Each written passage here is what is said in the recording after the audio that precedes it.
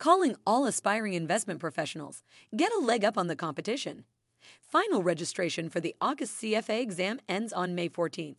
Register now to secure your spot. The CFA designation is of gold standard in the investment world, opening doors to high-powered careers and impressive salaries. Head over to cfainstitute.org to register. Don't wait. Take control of your finance career today.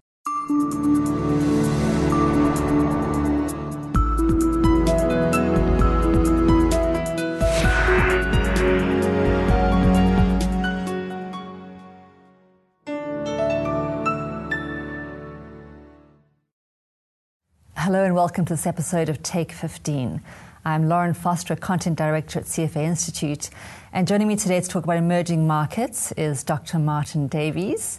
Martin is the Managing Director of Emerging Markets and Africa at Deloitte Frontier Advisory. Thanks for joining us. Thank you. You joked earlier about the negative sentiment on emerging markets and whether the group should be renamed the submerging markets. Is there too much pessimism around emerging markets? I think there is. It's been characterized by pessimism arguably the last 3 years or so. But to an extent, emerging markets, as we generally call them, have been living on borrowed time. If you're looking at sort of the quantitative easing out of the US, the very positive impact that it had on emerging market economies from capital flows moving into EMs, to the tune of, at its peak, $85 billion a month. That started to taper in sort of May 2013. And by the end of 2015, thereabouts, all that money was no longer available. Secondly, on the China side, is China's rebalancing or recalibration of growth, rather, away from over-investment-driven, very resource-intensive, infrastructure build-driven economy towards more services has also taken emerging markets by surprise as well. And both these factors, almost coinciding, has coming to an end, has exposed the structural flaws of emerging market economies. And now I'm afraid we have to work to grow. Some will figure it out and maybe some won't. You spent a lot of time today talking about the coming demand shock for some emerging markets. Can you briefly give us some of the key takeaways of that? I think the key thing here is that a number of emerging markets, China, led by China, and many in that sort of, the Asia-Pacific region, and including, dare I say, East Africa region, are still having very robust, strong growth rates. And you're seeing low commodity prices, low oil prices in particular, are a tailwind to growth, supporting growth. Think India. Significantly reduced or arguably normalized oil prices, a very positive tailwind for Indian growth, and hence the Indian growth rate we're seeing now, which is very strong. So when you're looking at I think the center of gravity of growth globally has rapidly shifted eastwards, and again shifted away from oil-propelled economies previously. Think Brazil, think Russia, think Nigeria, think Angola, and obviously think economies here in the Middle East as well. So when demand shock, China continues to grow. It continues to create very significant numbers of emerging consumers, soon to become baked-in middle-class consumers. And this is predominantly coming out of China, it's coming out of India, it's coming out of Indonesia, and to an extent it's coming out of East Africa as well. It's starting to come out of East Africa. Think Kenya, think Ethiopia as a medium long-term play, Tanzania, Mozambique, long-term plays. These are frontier markets, but arguably have far better fundamentals in place for long-term growth trajectories than traditionally resource-only or arguably single resource-driven economies have in the past. We know that global emerging markets have faced significant headwinds over the last few years, primarily as a result of the slowdown in China, but also the slump in commodity prices. Now, you've done a lot of research on the relationship between China and Africa. Are African economies too reliant on China? Well, they have been. I think, again, with the mega trend of the African continent the last decade and a half, thereabouts, has been China's engagement. Now, I'd break it down to a supply side and a demand side. The supply side, which gets all the headline news, is China's supply of sovereign capital into China through its so-called policy banks, China Exim Bank, China Development Bank. And that makes the headline news, the big ticket items, the big infrastructure investments, the big pledges, the loans to governments, etc. I think that's less important to the not, should we say, the geopolitical capital but the demand side of the relationship has been significantly more enabling for African growth. And this is the demand side for resources. And the inflationary impact that China's resource-intensive growth model, which is unprecedented, I would argue, in economic history, has had on solid commodity prices, particularly most beneficial to solid commodity exporting countries. Think South Africa, think Zambia, think Congo, amongst many others. And obviously oil's played a part there as well. China's played a part in the oil markets to an extent. So China's resource-intensive growth model has certainly underpinned African growth the last decade and a half or so. But clearly now that is now turned. If we stick with commodities for a little bit, what needs to happen for emerging markets to divorce themselves from moves in commodities and simple price fluctuations in their currencies? It's easier said than done, and we hear phrases, we heard it today, phrases like we need for greater policy agility, diversification is a key word, but this is not a short-term play at all. We've been hearing in our part of the world, in South Africa, in the region, diversification for the last 20, 30 years. And unfortunately, many governments don't put in place the policies necessary for diversification. Diversification is not really a policy, as it is, I would argue, as it so much is a people-driven initiative. How do you attract the talent, the IP into your system that you want to ultimately become an economy that's not driven by resources, but one driven by ideas? And the most successful emerging economies, or what didn't start off as emerging economies in the last 50 years, or 40 years, have been Asian economies, all of which are generally resource poor, ideas-driven, intellectual property-driven, talent-driven, not resources-driven. So when countries, and I see many of them, put the barriers up to human capital flow, to talent flow, visas required for even qualified people coming in on short work stints, never mind sort of emigrating or residing in that country. I'm afraid that does not support an aspirational diversification policy or intent. Also, there's almost an ideological sort of motivation behind words like beneficiation, where we need to beneficiate resources.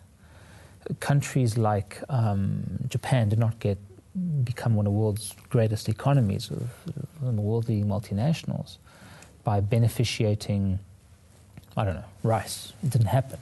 How does Japan have one of the world's most competitive steel industries, but with no iron ore?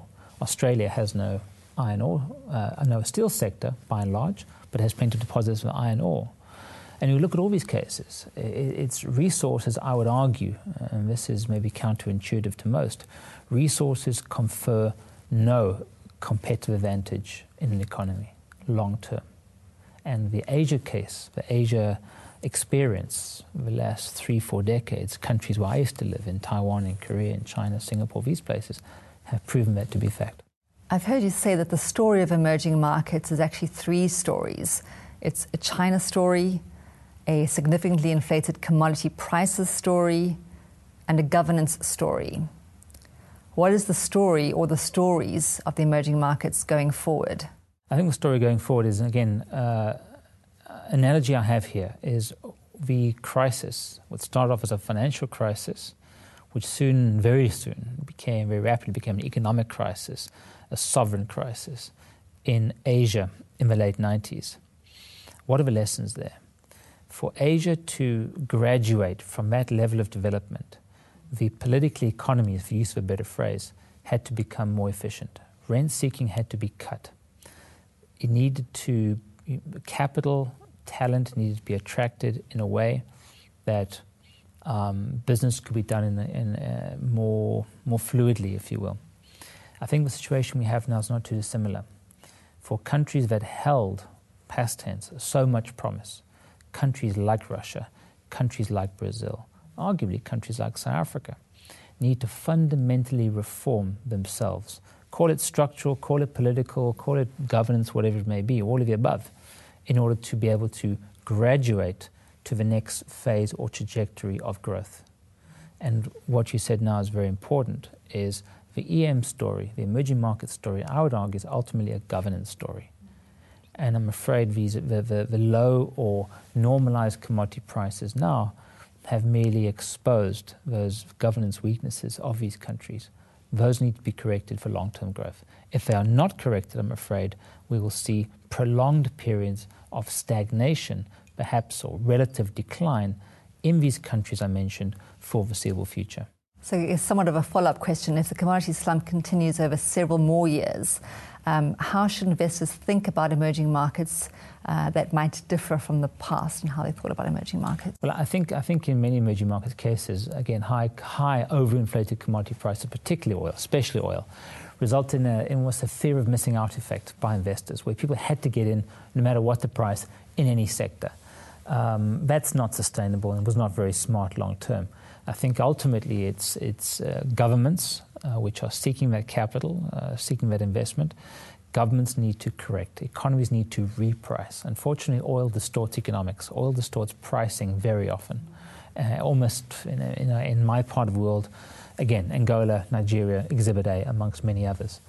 It distorts price in the economy, classic Dutch disease scenario, hollows out industry, renders other parts of the economy non-competitive, and ultimately the state and politicians get distracted by the commodities and start to believe that they've created this enabling environment for long-term growth, which clearly they haven't.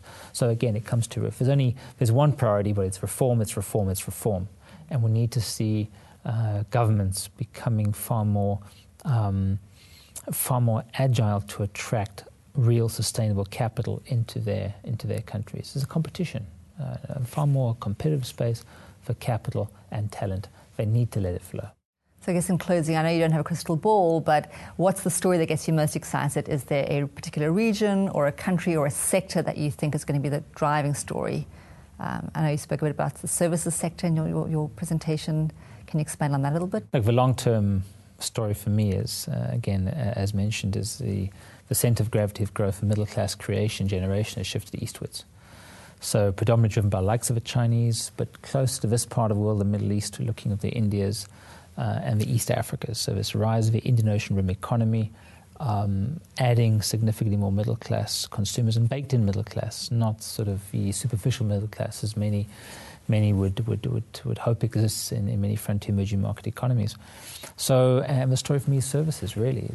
I'm far more bullish on resource-poor economies than I'm on resource-rich traditionally. And as mentioned, resources confer, I would argue, no competitive long-term advantage in the economy. So as middle classes grow, the spend is significant growth. Consumer spend is on the services like education, like healthcare and the like. And those are the sectors for me. Not so much a country story. The regions are there undoubtedly, but it's more of a services sectoral story for me that gets me more excited for the long term. That's a great insights, Martin. Thank you for joining us, and thank you for watching. Copyright 2016 CFA Institute. This program is designed to give accurate and authoritative information in regard to the subject matter covered. It is distributed with the understanding that CFA Institute is not engaged in rendering legal, accounting, tax, investment, or other expert advice. If legal advice or other expert assistance is required, the services of a competent professional should be sought.